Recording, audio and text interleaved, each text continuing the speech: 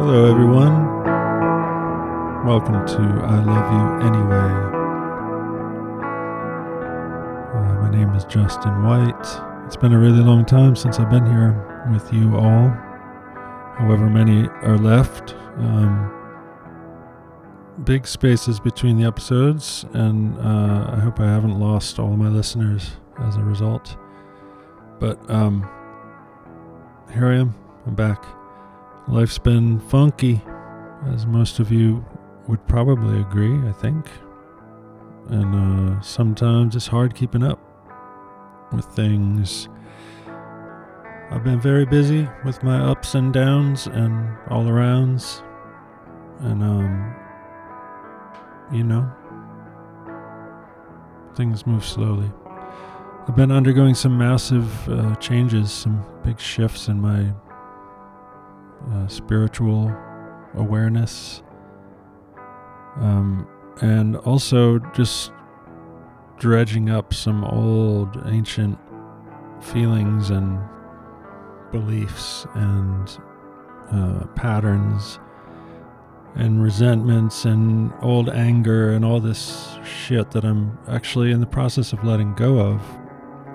But in doing so, I'm witnessing it all right before my eyes. And so yeah, there's been some heavy shit. And also corresponding to that, in correlation with that, in conjunction with that, with those happenings, all these material things have started to break and disintegrate, and just everything in my life seems to be falling apart. But it doesn't feel scary or bad. It feels like it's meant to be. It feels like I'm breaking open the old bullshit and leaving it as dust in the wind, my friends. All we are is dust in the wind. So my guest today, at long last, as this was recorded some time ago, my friend Greg McClellan, whom I've only come to know in the last, well, I guess it's been a couple years now, but we've never met in person, only over a computer screen and on a telephone, if you've heard of that. So yeah, it was great to get to know him better this way and talk about some stuff. And one of the stuffs we talked about, Greg will get to at the end. It's the most epic album recording of all time, I think.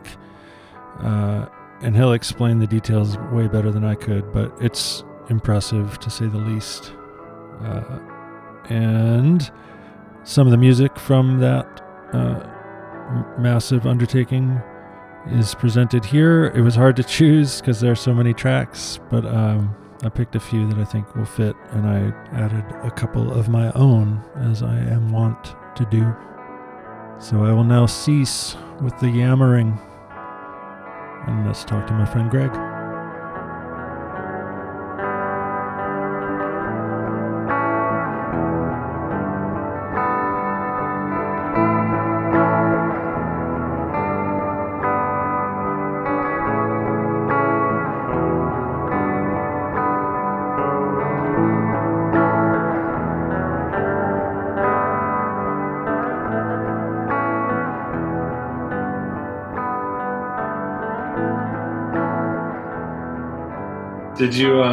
Did you have a good childhood in general? I had an idyllic childhood, all things considered. I was born in 1968. I've got an older brother, Griff, who's 2 years older, and a younger sister, Michelle, who's 3 years younger. And mom and dad stayed married until my dad died. And yeah, it was a suburban house, excellent school districts. I was able to enjoy that, and no complaints about the education at that point. So that's good. Mm-hmm. Did your dad die while you were an adult, or yeah, March 29th, 2002. Yeah, certainly into my adulthood. Mm-hmm. Okay. And did you guys get along? Yeah, my dad and I got along very well. He was uh, he was born in 1940, and so when he was 15 years old, 1955 is when Elvis and rock and roll hit. So he was buying up 45s as fast as he could get them, and enjoyed doo wop and Little Richard, Elvis Presley, all the rock and roll. And fortunately, he saved all those records. So some of my earliest memories are Dad bringing the big box of records out of the closet and going out in the living room. We'd play them, and so yeah, it was just an excellent education into pop music of the '50s, and it's woven deeply into the fabric of my life. And That's cool. in kindergarten, I was 5 years old. I found this document or this paper. I wanted to be Little Richard when I grew up at 5 years old. That's awesome. You wrote that on one of your school assignments? Well, it was kind of a progressive preschool. They'd follow the kids around once in a while and just write down what they did and said. And I said, I want to be Little Richard when I grow up, and these guys can be my band. That's awesome. Did you start playing an instrument early? My mom was a piano teacher. So we've had a piano in the living room my entire life. I don't recall not knowing the names of the keys. Um, I remember I went through a lot of the books, learning the notes, but I really enjoyed just experimenting, pushing down on the depress and getting the reverb and the effects of the piano and just exploring some of the sounds. So there was always a piano around. That's Just really great. uh, Did you ever take formal lessons with her or anyone? she tried to give me formal lessons, but I retained a lot and had some good technique, but I didn't really uh, learn the traditional sense per se. It was much more experimental and trying to figure out what Fats Domino was doing or Little Richard and on the Uh huh. piano. So she didn't want to teach me rock and roll. She wanted to give me the formal education, and it was kind of off and on over the years. But Yeah. It's probably hard to take a class, take lessons from your own mother yeah, in anything, I would imagine.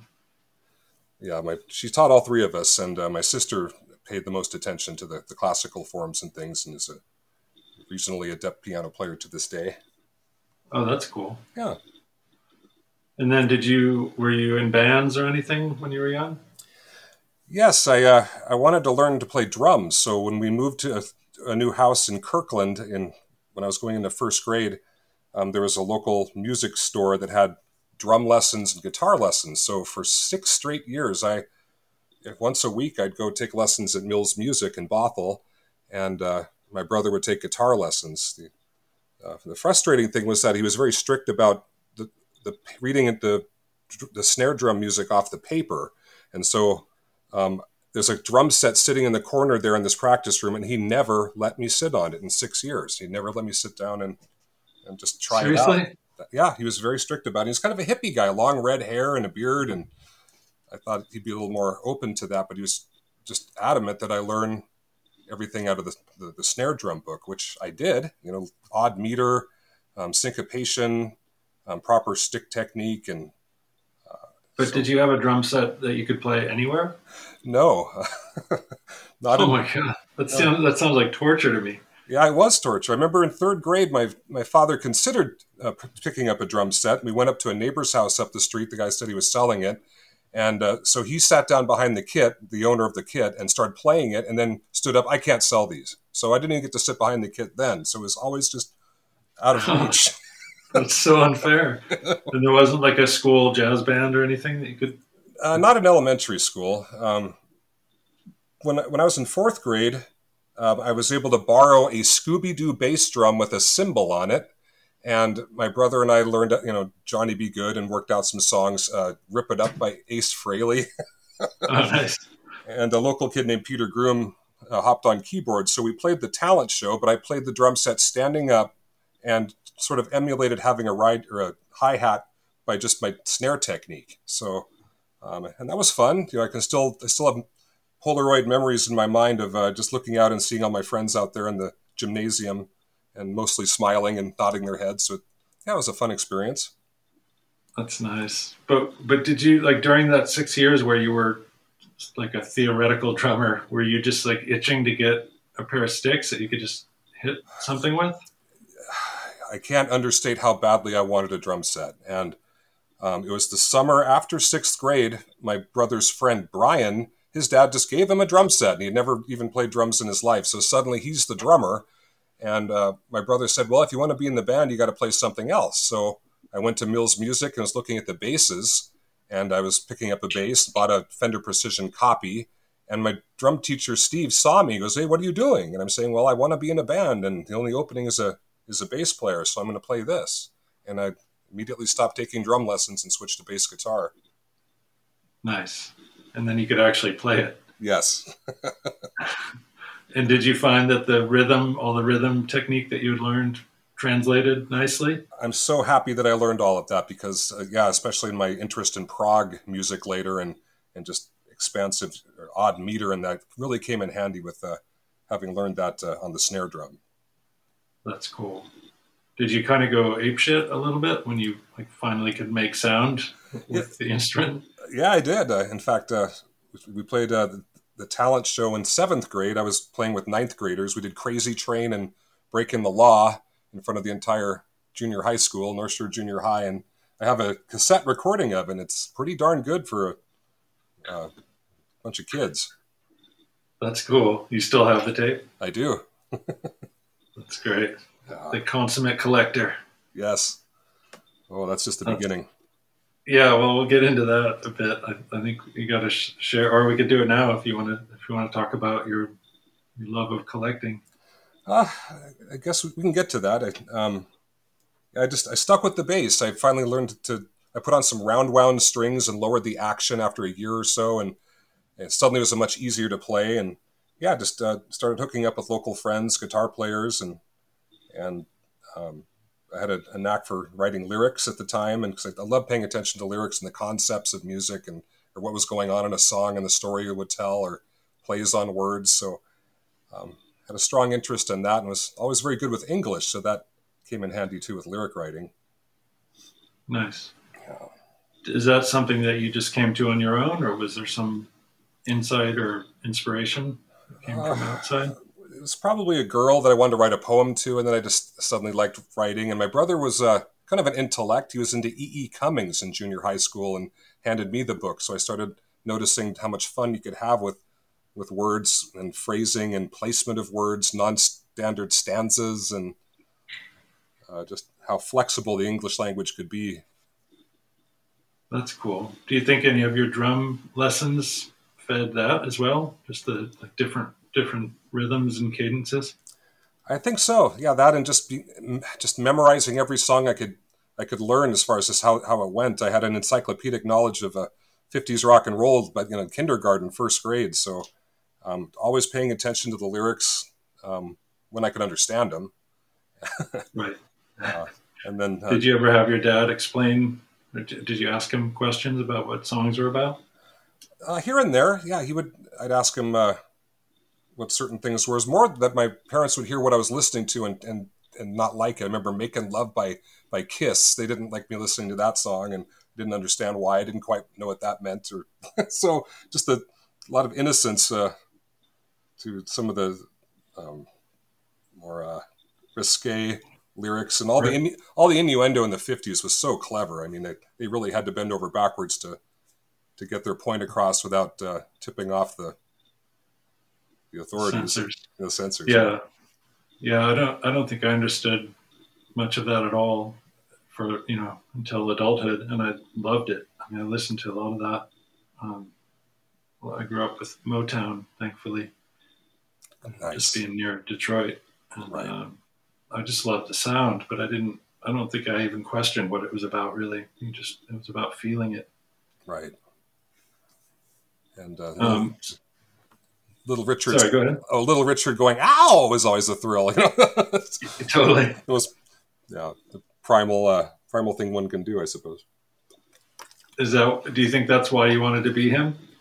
The energy of it. I've always been drawn to the heavier. I don't know if just being hyperactive. I mean, I might have been hyperactive. I had a lot of candy and sugar growing up. That was a constant. I remember my grandma would give me cold coffee, and then wonder why I was bouncing off the walls. Holy shit. So, How old were you when she was giving you coffee? Elementary school, up until junior high school or so. So it was just always drawn to energy in music. Little Richard, Jerry Lee Lewis, Elvis's early stuff before he went into the army. Anything that had a real driving, strong beat to it was just magnetic to my ears. Nice. And then you went sort of like the hard rock route after that as you got older? Yeah, Kiss, Styx, Cheap Trick, anything that had some heaviness to it. I mean, I liked ballads and enjoyed, pretty music as well, but it just light up whenever music would get heavier and heavier. And that it was just kind of fun to watch the evolution of music in pop culture as things just got heavier and heavier, and watch the benchmarks as things became more and more powerful in that way. So I was always drawn to metal or hard rock instinctively, or even sound effects records, or Stravinsky, anything that had some I don't know, just fire to it. It's just really, really, really attractive to me. Yeah. Do you remember there being any specific songs or bands that just like utterly changed your life? Like you just couldn't believe what you were hearing? Well, yeah, there's been several times where my jaws hit the floor just at the stunning updating of That Which Is Heavy. I remember the Dead Kennedys when I was watching horror films. I loved horror movies and monster movies. And there's a local show, Nightmare Theater, that was on Channel 7 every Friday night that have a double feature. And I remember late at night, there was a commercial that was actually meant to tell kids to stay away from this kind of stuff. And they were playing a Welcome to 1984. Are you ready for the Third World War? And I saw the label on the record. I had to find out what that was. So I called Tower Records in the U District the next day and recited. He goes, "Oh, that's the Dead Kennedys."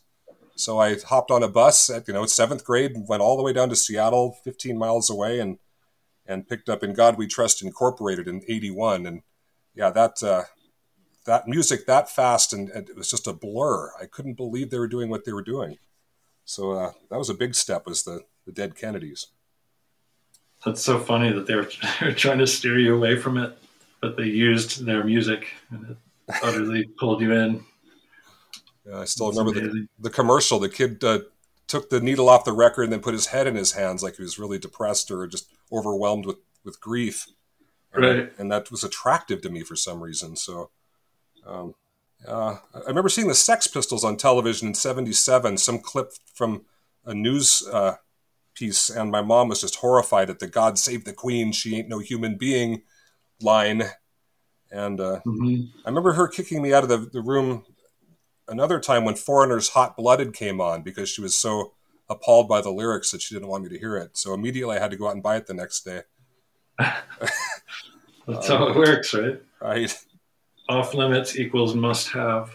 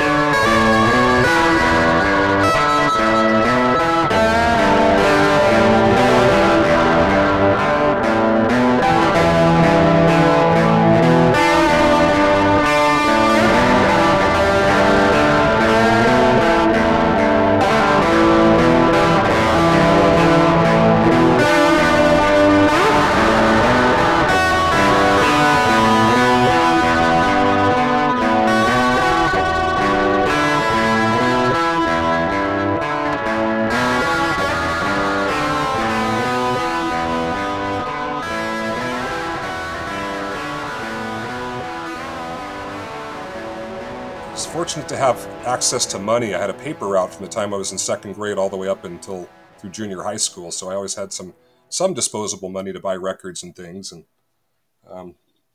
getting up at 5 a.m, braving the elements and delivering 70 papers every day, it kind of developed a good work ethic. And Yeah, no kidding. He started in second grade? Second or third grade. My brother started it, and then he got tired of it, so I took it over from him, and that was Wow. as early as third grade or so. So I don't think I started mine till fifth or sixth grade. yeah, it's And just a, I don't think I made it through more than two winters. Two Michigan winters, waking up at 5 a.m. 7 days a week was enough. oh my, there I was used to have Jason sleep over at my house. Well, we slept at each other's houses, regularly. Almost every week, one of us would be at one or the others, and I don't remember planning it. I mean, probably I did to some extent, or at least subconsciously, but I can't tell you how many weekend mornings I begged him to come with, like, please get up and come with me. On a weekend that he slept over at my house and we stayed up till all hours. It wasn't exactly fair, and he never wanted to come, but he did. He did suffer through it with me a few times, or more than a few. oh, that's great. I've got a similar experience with my friend Jim. Yeah, he'd stay over, and I'd beg with him to come with me too. And every other time he might, but it depends on whether it was raining or not. But yeah, it sure did instill a sense of duty and follow through, and again a work ethic that I think still serves me to this day.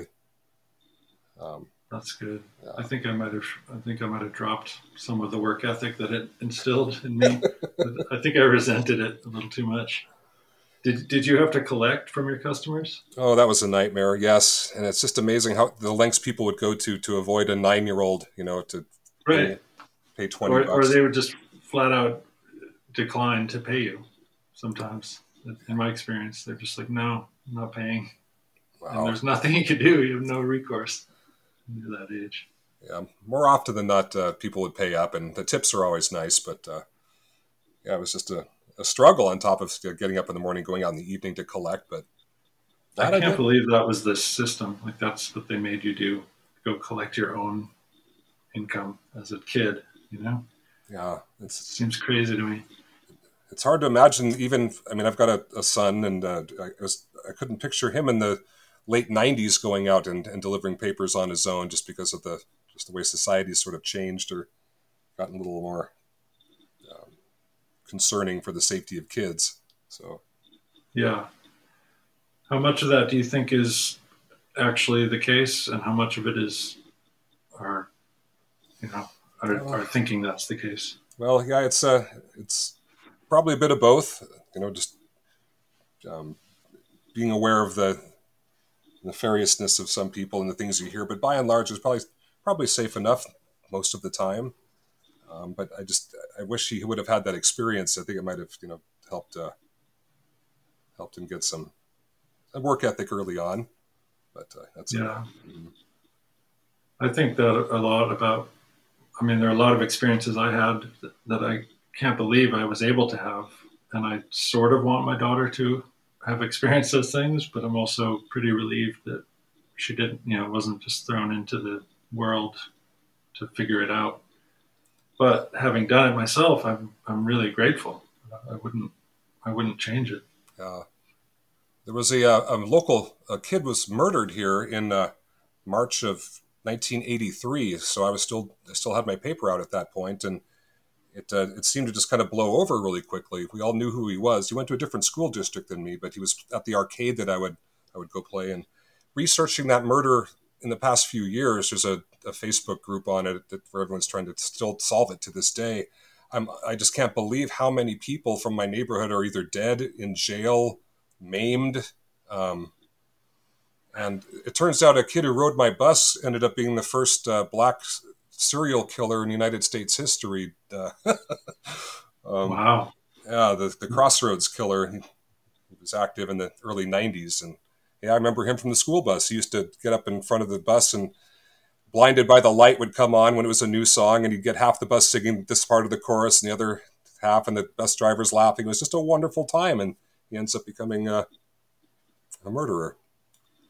That's bizarre. Do you think there was something in the water in your neighborhood, or what was the why so prevalent?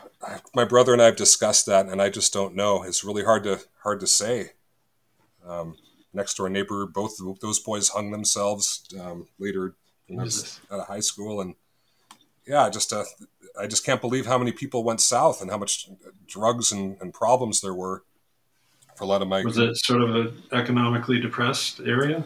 No, actually not. It was just absolutely dead center middle class. My brother speculated there's a lot of people renting houses, so a lot of the people that couldn't normally buy a house would rent, and we'd get people in and out of these houses, and sometimes they'd have some kids with them or kind of messed up. And I saw a lot of interesting, crime and fights, and what I guess is the usual experience in the 70s. But yeah, there was a lot of bullying, some cruelty.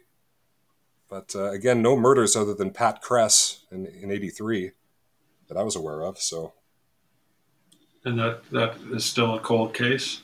It is. They just ran a recent segment on it. They're trying to revive it about a year ago, and I've spent some time researching it and adding what I remember. And boy, it sure would be interesting to solve that after all these years. But again, 3/4 of the suspects were either dead or just gone.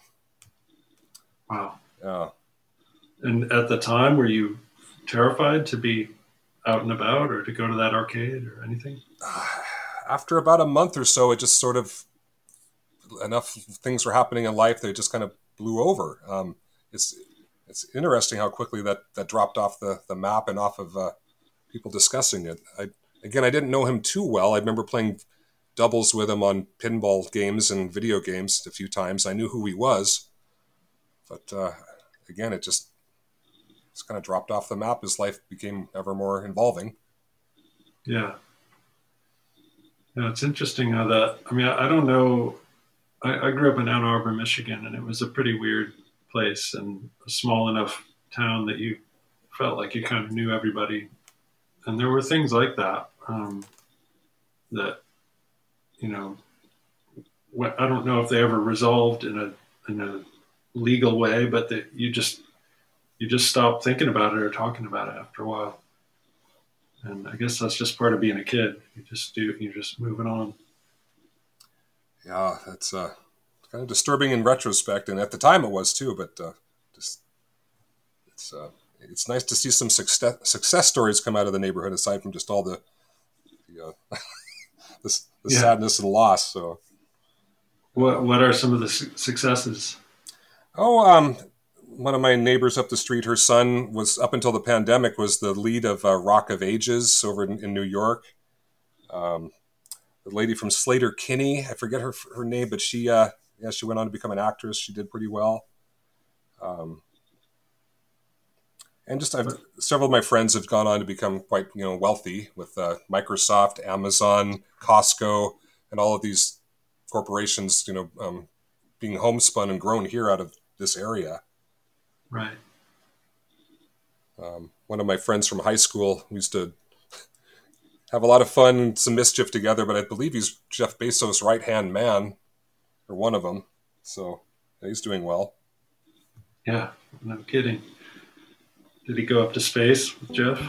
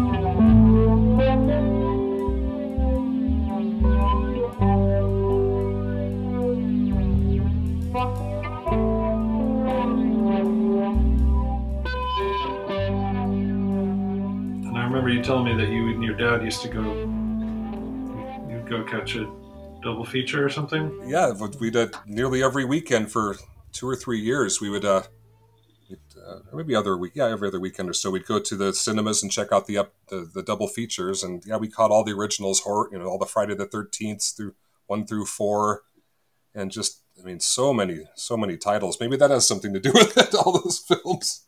Yeah, I was going to ask if any of your interest came out of your experience in reality. Gosh. Or vice versa, if there's a tie in there. Yeah, I think he was just trying to bond with me in any way he could, and I just had an interest in them. And he only flat out said no to a couple of films, Maniac, and another one was Dressed to Kill. We had to specifically miss the first 20 minutes, according to the paper review. So he was conscientious of it, but at the same time, he was probably just thinking, geez, if this is what it takes to bond with my son, I'll do it. But so did he even, do you know if he even wanted to see those, or was he strictly doing it out of his desire to hang with you? I think it was mostly just the desire to hang with me. I remember when Close Encounters came out, or Thief, several ones that he wanted to see. We'd see those, of course, but by and large, it was just whatever the next pairing of films was at the was it Alderwood or Linwood? Yeah, Linwood Theater. So that's cool. That's a good dad. Yeah, so supporting horror films and rock and roll, and yeah. I'd also record with my friends. I've got cassette recordings. I would experiment with tape all the way back to reel at my grandma's house in kindergarten, and I'd make these tapes with my friends. I would direct them, and a lot of times the sugar we'd all fly off the handle and call them hyper tapes. But so just these these demented stories and characters. And again, I still have all of these tapes. I still plan to transfer them, but just hours. Dozens of hours of these hyperactive hyper tapes where I'd experiment making music or sound effects. My brother says I could play the pause button like a whammy bar and just extract the most horrific and ghastly sounds just out of changing the speed of the tape. I went back and harvested a lot of those sound effects when I did the soundtrack for Bruce Bickford's Castle, the clay animation. So a lot of the gory sounds you hear on there were made by a hyperactive fifth grader. That's amazing. And just wove them into the sound and lined them up with whatever was happening on screen, and then stretched them digitally to make sure that every single slice or smash was perfectly aligned with the sound effect. That's really cool. Do you want to talk about how you came to know Bruce? Yes. I whenever Baby Snakes came out on video, I believe it was early 91, I reserved it at Video Oasis in Kenmore. And then I brought it over to my friend Chris Hogan's house, and we watched both tapes. It was a double tape. And I was just immediately floored with the animation that I saw. I love Frank's music, and I was captivated, but Bruce just sent me over the moon with what he was achieving with clay. I was a big fan of Willis O'Brien and Harry Harryhausen, the King Kong and the Sinbad films. And so it was on a lark. I had no reason to think Bruce lived in Seattle. It was never mentioned Baby Snakes, but I went over and grabbed the white pages, flipped it to Bickford, and there was a B. Bickford, 878-8510. And so I called it, and his machine answered the phone, but there was the voice from the film, and I just offered my services, and was probably just being a fanboy, just saying how moved I was and amazed by his work. And I appreciated the George Méliès reference with the trip to the moon, and that's what I think got Bruce, is that I pegged that reference, and no one had ever said that to him. So he called me back the next day, and within a week I was out there admiring his garage, just full floor to ceiling, front to back, of all of his clay creatures, millions of things. So I brought a video camera, and I fortunately grabbed some early footage of that, but we ended up becoming friends, and I'd chat with him weekly for the next 29 years. And wow. Had to wait for technology to catch up. Around 2002 or 3 when I first got a laptop in Vegas where I could line up his Comic That Frenches Your Mind line animation and start putting music to it. So that was the first soundtrack that I had actually done. There was some experimenting before that with a microphone into a big suitcase-sized VHS. But yeah, finally technology caught up where I was able to do it at home. That's really cool. I didn't realize that you just called him up. Out of the blue. That's really great. Yeah. In retrospect, he was looking for some things to do. His mom had just died and he had just purchased the house. So I think he was branching out. He came to my bachelor party and took notes. I've got video of him sitting in the corner with a clipboard looking at everybody and writing down what he was thinking. And did that later turn into anything that you know of? We transferred the footage. There's a guy named Isaac who's potentially going to be working on a documentary. It's still totally up in the air, but I have the footage, and I've got the footage the next day at the wedding when he came to the reception, and he's wearing a nice green suit and so young. And I mean, seeing him so young, it just amazes me how much time had gone by. Yeah. Wow. But do you know if the notes that he took at your bachelor party were notes for a story or for a future animation? That night was the only night in my entire life where I passed out drinking. So I don't know whatever became of that, or when he left or anything. So, but I blacked out that night, not too long after the band's finished. I was teaching bass at Seattle Music, and my students' band, Tasty Gore, played my bachelor party. Nice. And that's a good name. So when you would hang out with Bruce, was it usually centered around doing the creating together, or did you also just hang out? Well, at first, yeah, he was happy to have the help. If you look at Castle and you see all the scenes around the 10-minute mark with the hand reaching in, stabbing and squishing a bunch of his conquistadors, yeah, I'd go out there and we'd film together. So I probably visited him 10 times, and we were adding more and more to the film. I became a father very young at Valentine's Day '92. I became a father, so thus the wedding and all of that. So that started taking up more of my time. It became more of a phone friendship, and I'd visit him, once every month or two, and then he'd come over and we'd watch a movie or something, or as much of a movie as he could sit through, because he just didn't like to sit still that long and look at other things. But mostly it was discussion of film, music, things going on, what he was up to, and of course, eventually when the technology caught up, started discussing more about the work and what he wanted out of the soundtrack, or how long these would be ready for transfers. I'd run to Flying Spot and help move tapes or bring him stuff on my way down there, and just keep the ball rolling. But he was more and more he was getting into a line animation. I think the clay became cumbersome if he didn't have a crew to help him. So most of the Castle clay animation was done by probably 99 or 2000. Okay. Mm-hmm. So that's your hand that comes in? Yes. The Castle? Right. That's cool. I just always assumed it was his. It's interesting to know you and put a hand with the name, so to speak. It's in the credits as Giant with Swords, and I did the title sequence at the end to get all the credits in there. And there were a couple other people that helped out. Greg Lerner did the Burger Bite, and several of his other friends they'd stick a hand in here and there. But yeah, that was a lot of fun. I remember the blood running out of my arm and my arm going numb after 2 hours of just slowly reaching in and making sure that I was keeping on being as accurate as possible. So he would just ask you to hold it there in place and wait while he manipulated figures. Yes, and so I'd have to move it and keep it in place, and he'd reach into the frame or move it. He had a little 90-degree frame where he'd slide the scene in front of him, and then he'd make the adjustments and then slide it back into place, and my hand would have to stay where it was or just move incrementally a little bit further, or the fingers start to close. And so I did my best just to retain the flow of motion. It seems to have worked out mainly. So I think so. Yeah, I'm gonna have to go back and watch it now that I know you're famous. Hey now. That's cool. So all right, well let's segue into your collections. What sort of I know you were interested in music and film, but were you just right from the start, just collecting whatever you could?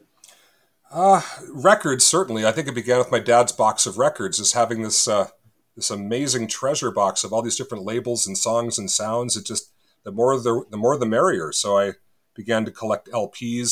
Started with the oldies but goodies, and then moved on to again, Kiss records in first grade. Remember my mom, sorry mom, but weeping when I bought Love Gun. Just all these women orgasmically splayed on the floor before the band. And anyway, she put up with a lot. So yeah, it was just one record after another. I'd save them, keep them in good condition. To this day, those records are playable, and the covers aren't too beat up. But it just, yeah. And then as soon as we were able to record tape to tape, you go up to the store and rent a movie, and then record tapes. You get fit 5 of them onto a blank tape, and that begat my movie collecting. Becoming a father very young, I was home a lot, so I would to start collecting more movies and things as well. And it's this monster 8,000, 10,000 film collection I have now, and all the records. I mean, I don't even know how many there are. They're organized and alphabetical, chronologically in order, and but I had never bothered to count them, so I don't know how many there are. And didn't you say you just have like a Microsoft document to keep track of everything? For the movies, yeah, I started early on, fortunately, a Word document in the 90s when I started collecting actual original store-bought copies instead of just tape-to-tape stuff. And so I kept a log of that, and to this day I keep adding to it. I think it's, I don't know, 140, 150 pages, maybe even more than that. That's amazing. It's just a single document. It's not like backed up anywhere. No, it's a Word document, and I've saved it on a thumb drive and all that. But Justin, I gotta say, man, I mean, as I've been, especially in the past few months, as I'm going through all my stuff, I'm just standing back. I'm looking. I'm 52 years old, and all this death and horror and violence and gore and anger and in the music and these films. I'm just wondering how much more I have in me to watch them. I collect them, but I don't necessarily really watch them. The movie club that we do is kind of revitalized by actual sitting through the films, but it's almost more of a habit at this point. Yeah. Do you still feel compelled to continue collecting, or do you feel like you're winding down? Well, as of last Black Friday, a couple of days ago, my heart leapt with joy when I saw that Ebola Syndrome's coming out on Blu-ray uncut, and I can't explain. I consider myself a calm, happy, kind person, but just this all this darkness in these films. If I didn't know me and I walked into that room, I would think I was a maniac.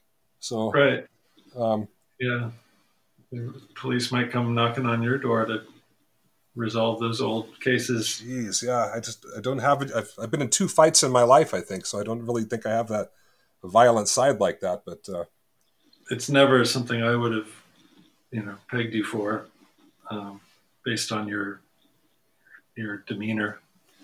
But what do you think? I mean, do you feel like that's a way that you're able to process those kinds of feelings, or is it something else? Boy, that's a level of introspection. In Buddhism, there's 6 modes of existence, and one of them is called the hungry ghost, where just you want to surround yourself, and you've got this eternal craving for things. And it might just be I have some sort of hungry ghost complex that I just continue building this behemoth of a collection of movies and music and comic books, and it's I mean, it should be a museum at some point, I would think, or maybe just burn it all down and get it off the planet. I don't know. Or maybe you could sell it and retire. That potentially too. I mean, they are the finest copies available of all these, of any of these films. And most evenings, Brenda and I'll lay down and watch Perry Mason or something that's coming in off the antenna. Right. That's so funny. Do you feel like it soothes you in some way to possess them, or what do you think is the root of the compulsion? I think that was probably it a ways back, but it's just become a point where I'm in too deep and I can't stop now. My friend Kendall, who I met a couple of years ago, he wrote a song in the last year called Desire, and one of the lines is, and once you have all you need, your possessions possess you, but you just want to be free. And I think he might have wrote that examining my collections, and I think that it's becoming more and more true, and it's possessing me more than I possess them. Right. But you feel like you still have a need for more, or just anything new that's out there, or anything collectible that Yeah, hits the market? I mean, if I had to pare it all down, I'd keep the Universal and the Hammer films, the classic horror stuff, and I'm just thrilled at the picture quality and all the 4K scanning they're doing. It's just a dream come true compared to the fuzzy dupes that I used to have to put up with. But it's just, it's taken on a life of its own. I'm looking to my right here, and here's a stack of stuff I need to add to the list and go file. Uh-huh. It's. I wish I knew that much about myself as to why I still do that. I've cut down. I was just laid off after 18 years of the same job, so I've obviously pared it down and looking to start some new endeavors. But yeah, it pains me to turn them down. I'm not even planning to watch this film. I already have a copy of it on VHS. Why do I have to have this? Well, I'll quit prying into your personal psychology. If you don't need those questions answered, then I certainly don't. Well, I'm just curious. I mean, I used to be sort of obsessive about a few things, but I'm not anymore. And I really don't. I'm working in the opposite direction, trying to get rid of everything I have. So I guess I'm just curious to know. And as you know, my brother is a collector too. And I just wonder what drives it. If it's, if it is the hungry ghost, you're trying to fill some kind of hole, or if it's like, nobody else has this, therefore I want it, or, I need to complete some imagined, ultimate collection, or what. I don't know. I'm just curious. Yeah, that is a big part of it. Your brother and I have taken a lot of delight in the things that pop up available for sale, and we discuss that, and he sends me links to things that he discovers, and I let him know when I see something that's coming up. So yeah, he's got a similar need for that, or a similar desire to have. And he also likes the organizational aspect of it. He likes to make lists and categorize things. That's absolutely it too. Just knowing where everything is and getting lost in the process, I think, is part of it. Maybe it's a form of meditation, the alphabetizing and the. Yeah, does it feel meditative? It does. Yeah, just the other night, I couldn't believe it was 2 a.m. I started at 9:00, and it seemed like I'd been there an hour and a half, and next thing I know, it's 2. So getting lost in the zone.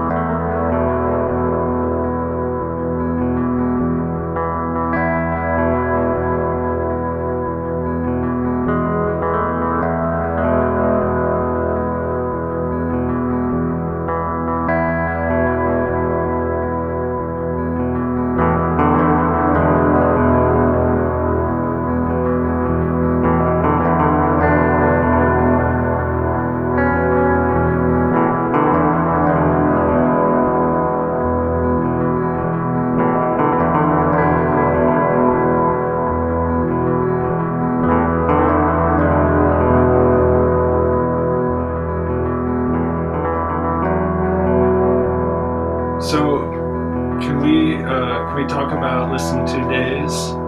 Yes. Speaking of the zone, that was Bill and I recorded music. He would come over. He's a guitar player, just brilliant guitar player, and we'd record 2 to 3, 4 nights a week before Brenda came along. When I was raising my kids solo, my wife flew off the handle, and anyway, I got my kids back and I raised them solo for 5 years, and Bill would come over for half that time, and we'd record late into the evening, not necessarily writing songs, but just more kind of a jumping into the fray in tandem. We'd grab sounds or find different sounds or patches and just go for it, hit record, and just pure pumped creativity straight from the source, instead of being, worked out and painstakingly harmonized or anyway. So it was just a challenge. It was almost like martial arts on our fretboards. And it was just so rewarding and so fun. I couldn't wait till he'd come over again. And I just happened to record everything we did, or most of it. And the recordings just stacked up and stacked up. And after 26 months, I had 55 hours of us just going for it. So he met a lady at that, around that, after that time. And then Brenda came along, and next thing I know, I'm looking at all this and starting to give it some sort of order. And simultaneously, a dear friend of mine from childhood who used to make those hyper tapes with me, Kurt, started having attacks by controllers. He first announced them in March of '99 when I was recording the first Listen CD with a different guitar player named Lauren, who was best friends with Bill, who would later be the other guitarist on Listen 2. But Kurt came in and sat down and told us about the controllers and what they were doing to him. And after a year or so, he was not letting up. He was absolutely serious about it, and he wasn't taking any funky drugs that I was aware of. And so I sat him down, kind of like an early podcast. It was April Fool's Day 2000, and I had a studio out in Mill Creek. And I put a microphone in front of him, and he filled up 3 CDs, and without repeating himself in this detail of this universe of these controllers and what they're doing. And I was absolutely fascinated. So I gave him the CDs, and he put them in a storage unit. And over the years, I also had a phone. Remember the answering machines in the 90s and the early 2000s? You had a cassette, and it would just go onto a cassette. So rather than hit rewind and reuse the tape, I would just never hit rewind, and I'd fill up the tapes and throw them in a drawer and throw in a fresh one. So I have sort of a chronological study of Kurt over time, from when we were little kids making hyper tapes up through the years of these messages, and then later these long voicemails he would leave me when he was homeless. He literally, I was raising kids. My heart went out for him, and I'd give him things here and there when I could, but he was living on the streets, and then he'd leave these long messages about the torment. So I had hours and hours of Kurt's voice chronologically about from being a kid all the way up through just being tormented by these controllers. So I started weaving his voice to the music that Bill and I had done.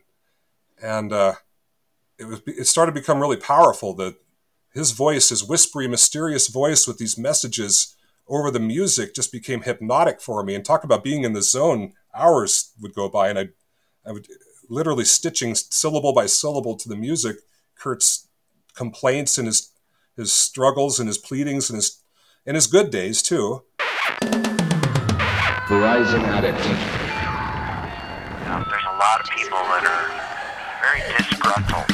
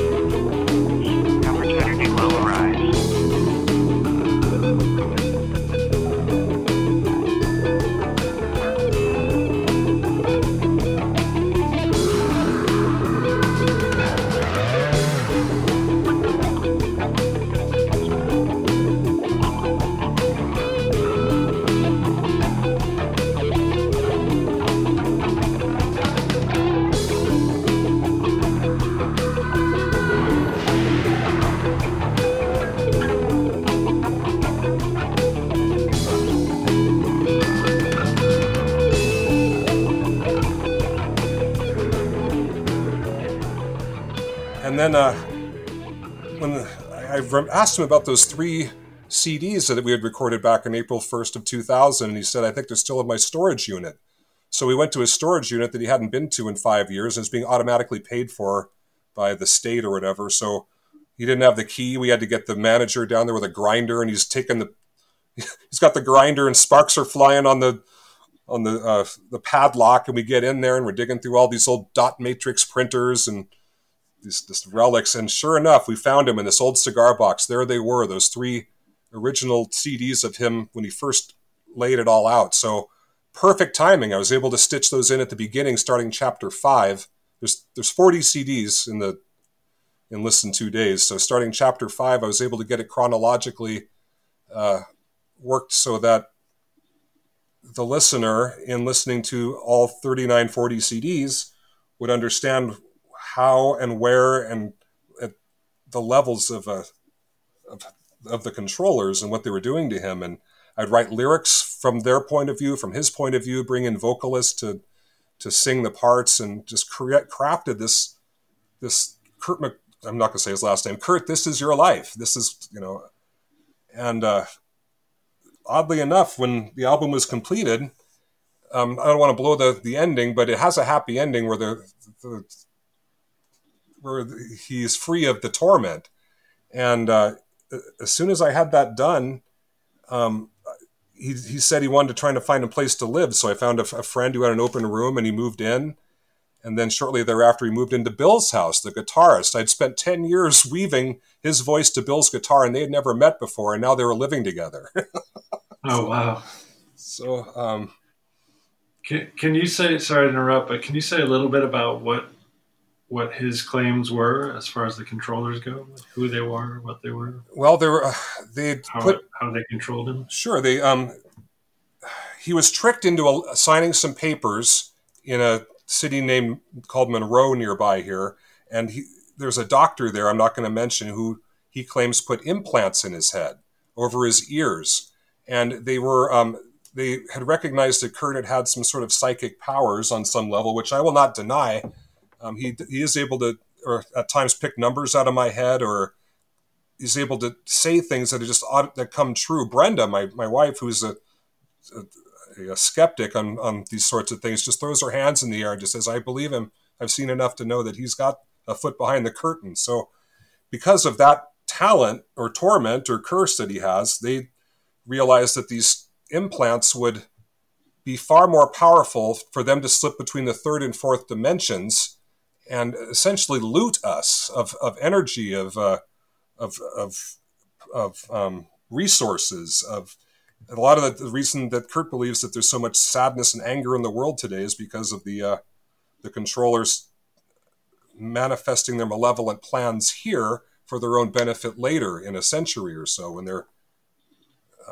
they can come back and harvest it all. So this story documents all of that, and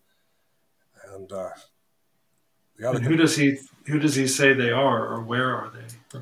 Well, they're mostly malevolent electronic spirits, but they're in the 4th dimension. And just as we in the 3rd dimension can control the 2nd dimension with film or flip books or animation, they can, in the 4th dimension, can manipulate us in the 3rd dimension in a very similar way. So that we have far less control over things that we do, and they can almost like a wood grain in a tree work their way through our dimension and exploit us, carve us, whittle us, and belittle us. And they take some joy in torment. And he says life is so boring in a century or so that sadists like to come back and torment people just because they can. Sick bullies with fancy toys. And wow.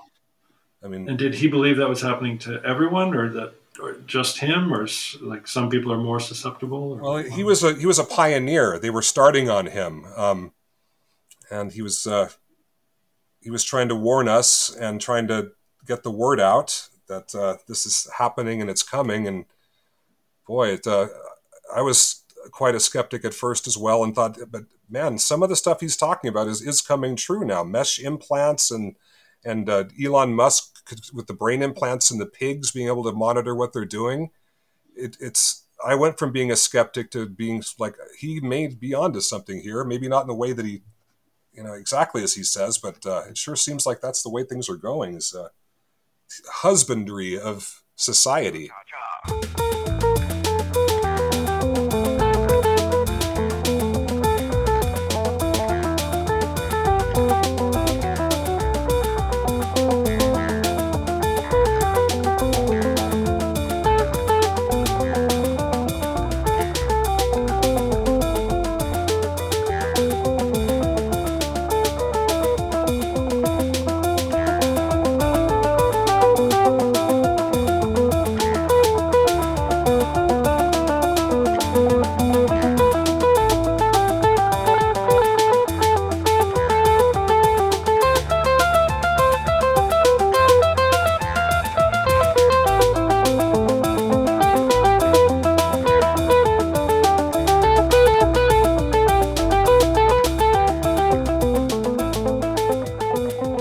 at the time, did you think he was like? Were you concerned about his mental health? I placated him for most of '99, just going, yeah, Kurt, okay, sure. But then after he was just adding so much detail, and again, some of these things he were saying were suddenly registering, I finally put him in front of the microphone and just said, okay, tell me everything, man. Explain this to me. And I was very sympathetic, and I have been ever since. I've lost some friends over the years, so I just want to hold on to the ones that go all the way back. Old friends are a rare thing anymore. Lost two of them a couple of years ago. Both of them are on the album as well, Max and Paul. Yeah, it's mostly just out of. It just seemed like they were working in tandem. All this music, all this statement. I wanted to put it all together and give Kurt a happy ending. I wanted to, the 400th song of the album. It is a happy ending, and suddenly after that was done, he's painting. He's got his head together. He's building. He's building some electrical apparatuses out there on the property. He's got wind power, and he's interested in converting washing machines into these things that can be put into a stream and generate electricity. So he's got quite a mind on him. His father was a psychologist and of some notorious. He had some bad things happen. I don't want to go too much into detail. He's dead now, but he abused his position and power, but his mind power over his clients was something to behold. Kurt's older brother is a multimillionaire. He owns a plastics company that everyone uses. So that family has some high IQ in there. So to see that level of intelligence go so deep into the underbrush of malevolent psychic things, I hope that explains some of my intrigue with his story. For sure. Well, and just that he's your friend and you were wanting to stay by him. Seems like a big part of it. Yeah. So it took you 10 years to compile, to create that album. From the music recording till the point where it was done. Yeah, it's about 10 years. And you're fairly certain it's the longest album in the world? In history? Yeah, it's 48 hours, 57 minutes, and 17 seconds. And I think there was the closest, I didn't even mean for that to be the reason for it. It just ended up being that long. In fact, I chopped out 5 hours of music that I thought didn't sound inspired. I cut out anything that I thought wasn't up to snuff. So that left 48 hours of music. And I'm pretty sure it's the longest concept album. There was some satanic Norwegian piano player that has like a 2-day long album, but it's just him playing piano by himself and just hitting record. This is a full-on concept album where nearly every song has something to add to the narrative. Right. And didn't you say that Kurt, in some ways, credits the completion of the album with his being healed? Or yeah, he says it's almost like a Pandora's box, as if I gathered up all of that negativity and all of the malevolence and the controllers and put them into a box. He's terrified to listen to the album. He's heard some of it as we've driven around, but he keeps it on a shelf, and every time he feels, he says he looks at it a lot and knows that a lot of that is in there, and it gives him peace to know that it's out of him and safely in the box. So, and he doesn't feel like he's being controlled at all now? No, not nearly at the level he was. No, they still like to check in on him and kick him in the ribs, so to speak, once in a while. But by and large, he's got his mind back. Wow, that's pretty cool. And can you describe the puzzle that you can make? In conceiving how to deliver this music at this much music, I realized if I do them in CDs, and each CD is a chapter, I just slowly built upon the idea that, hey, wait a minute, if every chapter has a slipcase and all 40 of these slipcases are one piece of a puzzle, you could put them all together and create an image. So, boy, it's a lot of work to get everybody together. You see there's 4, 5, 6 guys on the cover, and then Butters the bulldog. It took months of organizing just to get everybody together on one day, and we went out to Bruce's place, and that main image was shot in Bruce's living room, and he was kind enough to allow us to set up the clay stuff and kind of build the concept around it. Listen One, the original CD that was the last album of the 1900s, came out December 31st, 99.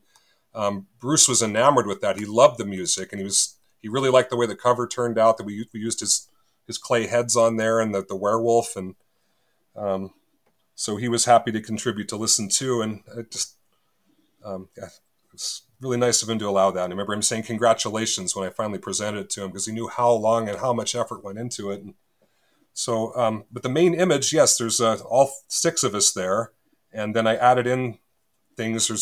There's doubles. It's almost like what's that newspaper, Hocus Focus, where you find the differences between the two illustrations. And oh, right, yeah, it's kind of inspired by that. I put 24 matching pairs of things on the cover of the album, so you can find, once you make the image, you can look in there and find 24 identical objects. There's 2 of the same thing, so that's fun. And then the CD art, the art on the CDs themselves are a slight variation on the cover art. So you set the CDs on top of the puzzle once it's complete, and they overlap and spell out a word, which you need to know at the end of the 400th song. So you, as one of the 100 box holders, can do your part to smack the controller's back by following the instructions, and at the very last second of the album, slamming the first CD down onto the shrine and saying the secret word. It's almost our way of fighting back against the fourth dimension with these kinetic circuit closings from people in different parts of the world at different time points, fighting the controllers with this counter spell. I love it. That's so great. Well, and I'm honored to be one of the 100 excellent holders. Thank you. I've yet to put the puzzle together. You put the disc with its corresponding slipcase? Take all the CDs out of the slipcases and then do the cover, and then you can start looking at the CD and finding where it belongs. There's a difference. Okay. There's a 10-second difference between the photo used for the main image and then the image used for the CDs. And I directed everybody to do something so you can, when you put the CDs onto the cover, it's going to change the image, almost like a fourth dimensional 10-second delay between the layers there. So it's sort of a talisman, or a way into stepping in between the third and fourth. Yes, exactly. Just as if it's in motion, in a fourth dimensional meat trail of motion from where it began and where it ends up. And then it spells out a word, but you have to look at the order of the CDs. Look at the numbers on the CDs once you've got the letters all, and it's an anagram. That anagram is actually the secret word you need to say to close the kinetic circuit when you bring the CD down onto the shrine on the cover. Okay. And you're supposed to do that as the last second of music is playing? There's a countdown from Dr. Piper. Okay. I'm not there yet. I'm only on disc 5 or 6. Okay. So it's going to be a little while. Right. Yeah. That's fully. It's fine. There's no problem. I don't expect anyone to binge it, but take your time with it. But the packaging was just fun. I just developed it, and just as the ideas kept coming, I was able to actualize them. And you see how there's 2 boxes. It took 8 prototypes before the boxes would fit together properly. So, they fit properly. It just, a lot of work went into the physical creation of the box set, as well as just the music and the story. Yeah, no doubt. It's a pretty epic concept. To bring it to fruition is quite impressive on all levels. And to know that you sort of saved your friend in the process is pretty awesome. Yeah, mission accomplished. I mean, I lost my ass financially on this. To the tune of 5 figures, but I don't care. I wanted it to exist. I've been in bands. I've played shows. This was much more to me than just another band with another album. This was all of my magic that I could, and all of my understanding of the cosmos and the interconnectivity between dimensions and coincidence and how they link together. It was almost, half the time it almost seemed like the mouse was a Ouija board, where I wasn't even in control of what I was doing with my hand. It was just my mind was doing it for me. So wow. A lot of it's explained in that last song. Much of the veneer is pulled back, and Dr. Piper explains everything. He's a Dr. Piper's the little man on the cover above Bruce. That's Dr. Peter Wolf. He's 88 now, and just the most rich Hungarian accent. I just had to put him to work on this, and he played keyboards on the album, and he became this character that shows himself throughout the album, and then finally reveals himself at the end. Funny connection. The first hypertape Kurt and I ever made was from a comic book about a werewolf, and then when Kurt came in 1999 to tell me about the Controllers in Lauren, we were recording the song Peter and the Wolfman. And then who at the end of the album is the person that solves the story and brings him peace? Dr. Peter Wolf, who I didn't know when I started the original listen. So this Wolfman, werewolf undercurrent kind of... That's really cool. Yeah, it established itself throughout the album, so...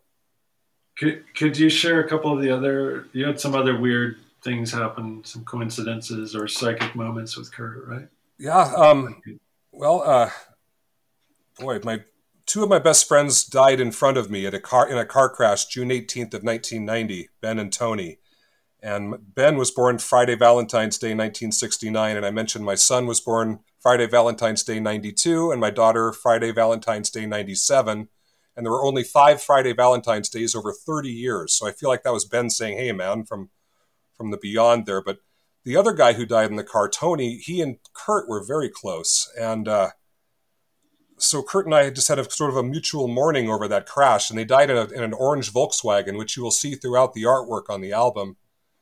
I actually went back 20 years to the day just to say a little prayer, and what should come down the road, this little backcountry road, Northeast 50th in Happy Valley, an orange Volkswagen with blacked out windows. I thought for sure it was Ben and Tony. How else could it be? No other cars had been there for 20 minutes, and here comes an orange Volkswagen right at 5 o'clock when the crash happened 20 years later.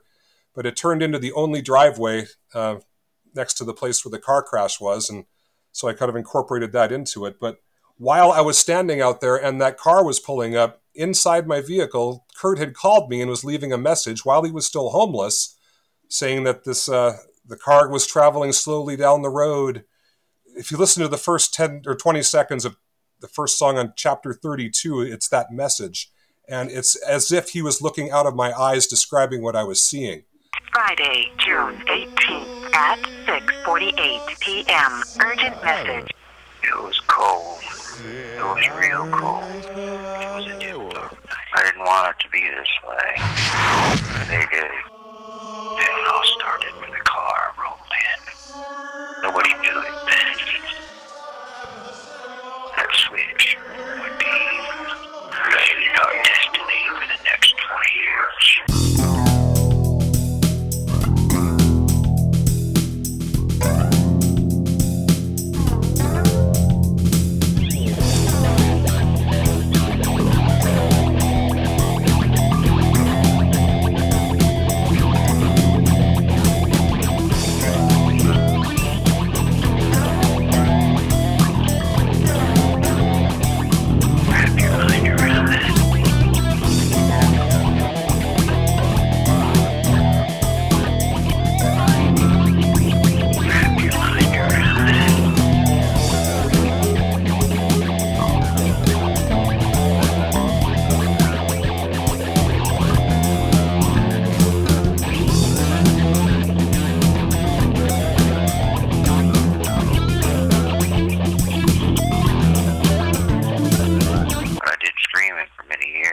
Kurt, I picture you as like Maxim Jackson. Thanks a lot. So you accept the role? Sure. They're still around.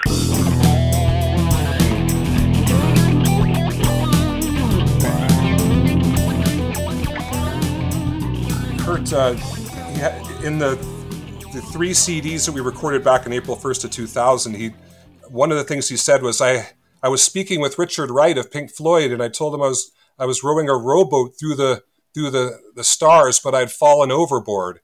And within a week of me having this material, Pink Floyd's Endless River CD came out. And what's on the cover? The front cover is Richard Wright standing in a boat, oaring himself through the clouds. And the back cover is the empty rowboat as if he had fallen overboard. I mean, That's nuts. it's just... many things I'm trying to recall. There's so many where there's just winks from the beyond of I'm on the right track, or this is actually happening, Greg. Right. What was the dream you had recently about the wire across the road? Oh, I had a dream that, one of the characters on the album who plays on a few of the songs was a friend of mine who just over time would betray me at every opportunity he had, apparently, whether it be my wife or my finances or my musical endeavors. Anyway, eventually I had to kind of say goodbye to the guy, and he had called Kurt that night, and after a year of not speaking with him, and I guess they talked for a couple of hours on the phone, and then within a couple of hours I had been sleeping, and I had a dream that I went up to Gary's place and was driving back down, and the entire road was blocked off with barbed wire, and I got out and tried to figure out a way around it, and I mentioned there's an owl up in the tree that was obviously not on my side, so I had to climb into a trap door in the ground, which went into a storm drain, and I went to the mouth of the apartment complex, and there was snow, and so I had to go back.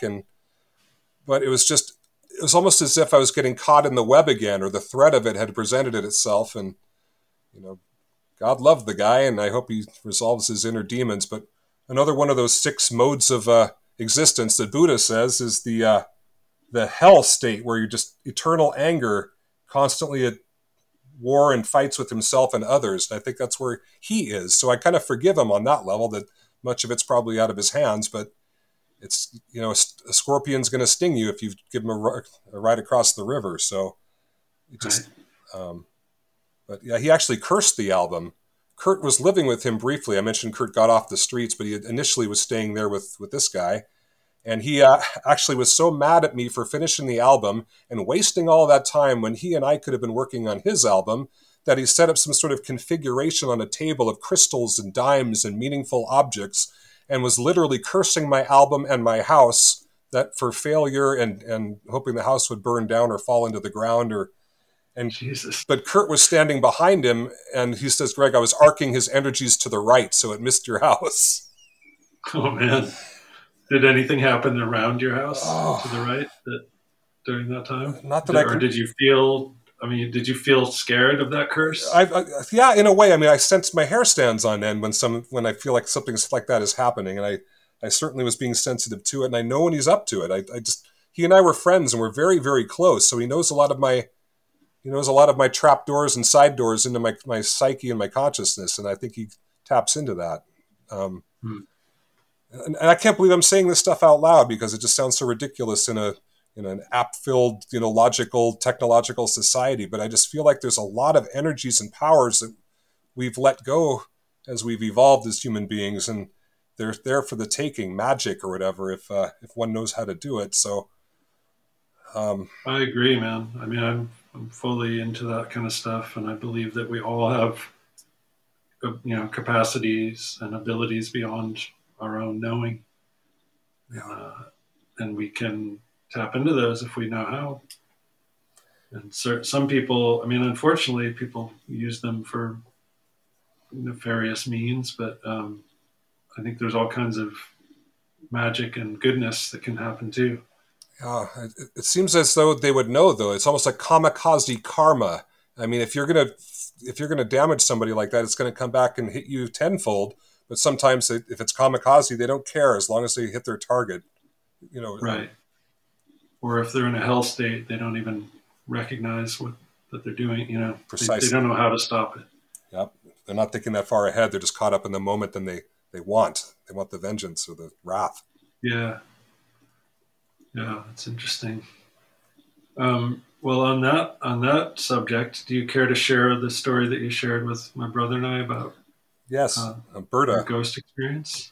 Yeah, that's the moment where I finally said, okay, I believe. I was a skeptic. I was practically an atheist for a big part of my life. I just thought we were hurtling on a ball through space, and good luck to us. But it was 1990, 98, I believe, April. My wife at the time's friend, Michelle, and her husband just bought a Rambler up in Bothell, up on a hill. in these neatly cut 1 acre lots.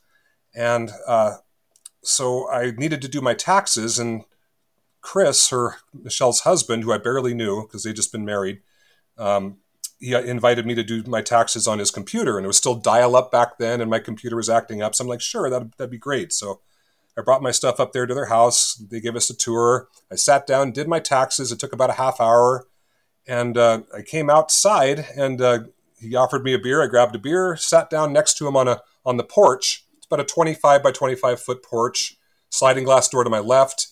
We're sitting on a bench with our back to a wall, and then to the right was 2 steps up from the ground, leading down to the driveway and out to the lawn and all that. And there's a tree next to the porch. And so Chris is talking. I'm taking a sip of my beer. I'm finally relaxed. I'm getting a bunch of money back. The kids are okay. Everything's fine.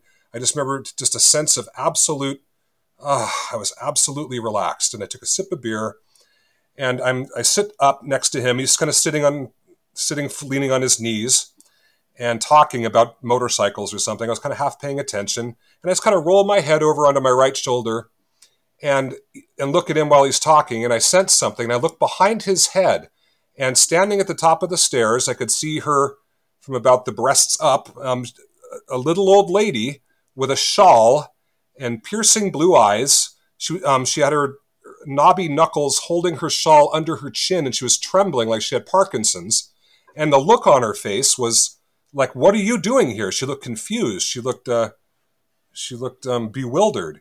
At first, we watch a lot of people in movies and TV, so we as modern people can read people pretty quickly. My first thought was that she had forgotten something there, and she had been there earlier, but I didn't want to interrupt Chris talking. And she was looking at him. He's to my right, and she is to his right. She's looking at him while he's talking, and I'm looking at her from behind his head, and I'm not moving, and I'm just examining her. I'm waiting for Chris to stop talking. About 10 seconds, 12 seconds went by. And finally, I just felt rude. I felt like, this poor woman, we got to do. So I lean in front of Chris and look at her from in front of him. And I look her right in the eye and I say, "Can we help you?" And right when I said the word help, we locked eyes. She leaned back, looking startled, and was just gone. I was looking into her eyes, and then I was seeing the tree branches behind her. And I said, "Excuse me, Chris, can we help you?" And he looks over to the right. "Who are you talking to?" And I jump up and I run around to the corner and look down the stairs, and nothing. I can see an acre in every direction there. There's no one there. So I just start pacing, and my heart's racing. I'm going, I can't believe I just saw this. So I sat down, I asked for a piece of paper and a pencil, and I spent 20 minutes or so drawing her, illustrating what I saw. And I did a pretty good rendition of her. And I said, "That's what I saw." And they're like, "Okay, Greg, whatever, man, have another hit of acid." Sure, right. And of course, I'm raising kids. I'm working a suit and tie job. I'm not taking acid. So I left the illustration there, and it was a day or two later, Michelle called me up crying, saying, "You aren't going to believe this, Greg, but I just got back from the neighbor's house. I'm just getting to know them. And as she had mentioned, her mom would come over here and sit on the porch with the people that lived here previously. That she'd only been gone for 2 months. They bought the house. So her only routine the last 10 years of her life was to walk across the lawn and have tea with the previous owners of the house on that porch. And then she'd walk back again. That was her exercise. That was her routine. So I had no way of knowing that. I didn't. And the illustration, they had photos of her, and she brought them to me. She goes, "Look at that. That's her." And I go, "That is her." So I saw her. I had no reason. I didn't know the backstory. And I mean, she wasn't glowing. She wasn't translucent. The light from the porch light was hitting her naturally. I just thought it was odd, this woman standing there. And she disappeared like bewitched, just gone. It wasn't a fade away. It was just like an edit, just gone. And from there on out, that changed my life.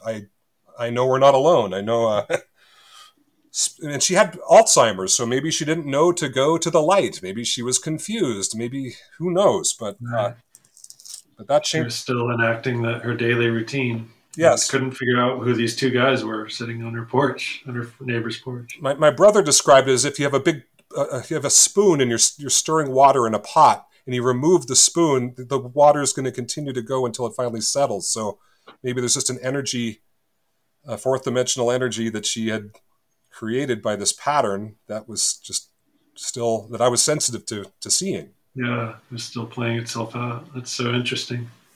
And I wonder if it also had to do with just the shift in your mental state from being, stressed out doing taxes and worrying about life, and to this moment of complete relaxation. Yeah, it went from tension to absolute. I can't remember being that relaxed at that point with the young kids and all that, and the wife was slowly flying off the handle.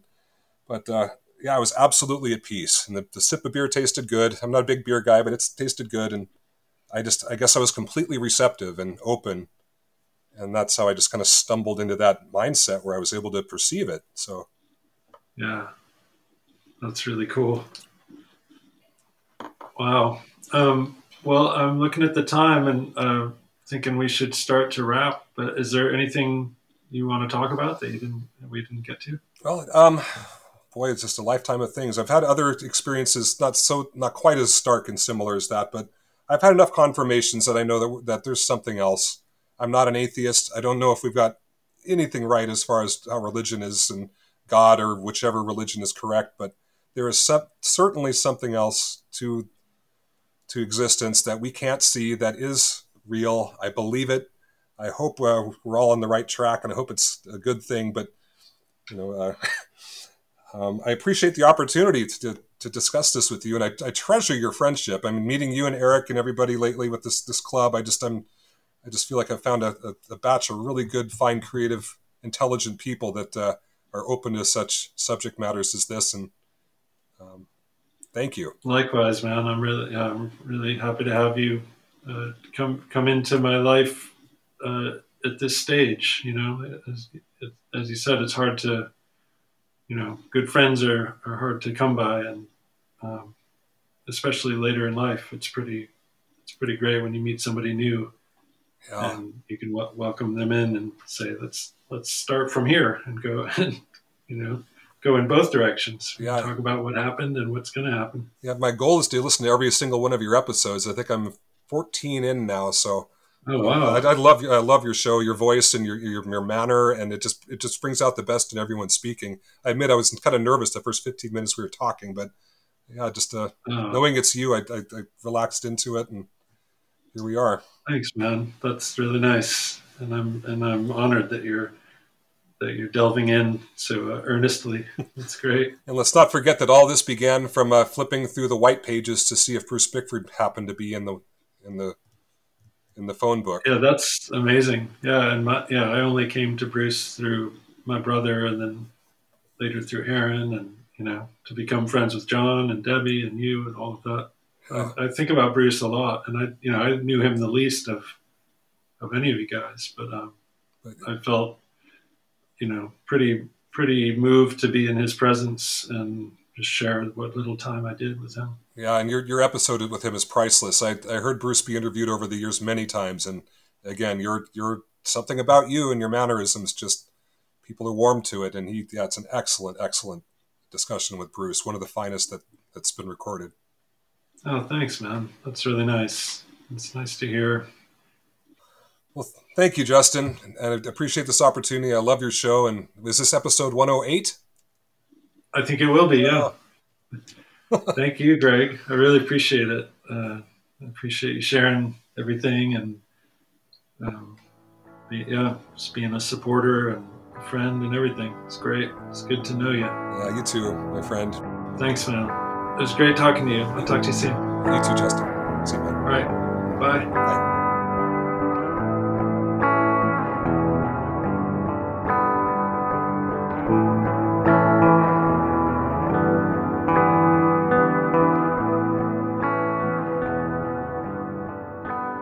Thanks for listening, everybody. That's my friend Greg McClellan. If you want to go check out his 48-hour-long concept album, Listen 2 Days, which includes the original album, Listen, go check it out at giveitaListen.com. That's all one word, giveitaListen.com. And there you can get a teeny tiny sense of just what a mind-bogglingly involved project this was. And as I said before, just truly impressive. So hats off to you, Greg. And thanks for talking with me. As Greg mentioned at the end there, the reason he and I ultimately came to know each other is because of Bruce Bickford. So if you want to hear my interview with Bruce, you can find that back in the archives. I think it's number 22. And also, I interviewed my friend Brett Ingram, who made a documentary about Bruce.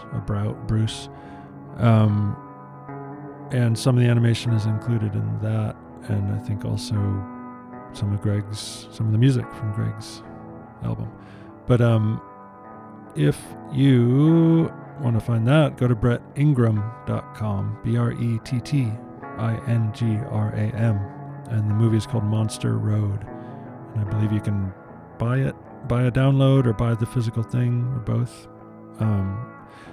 and it's amazing, truly worth seeing. So you all of you, I love you.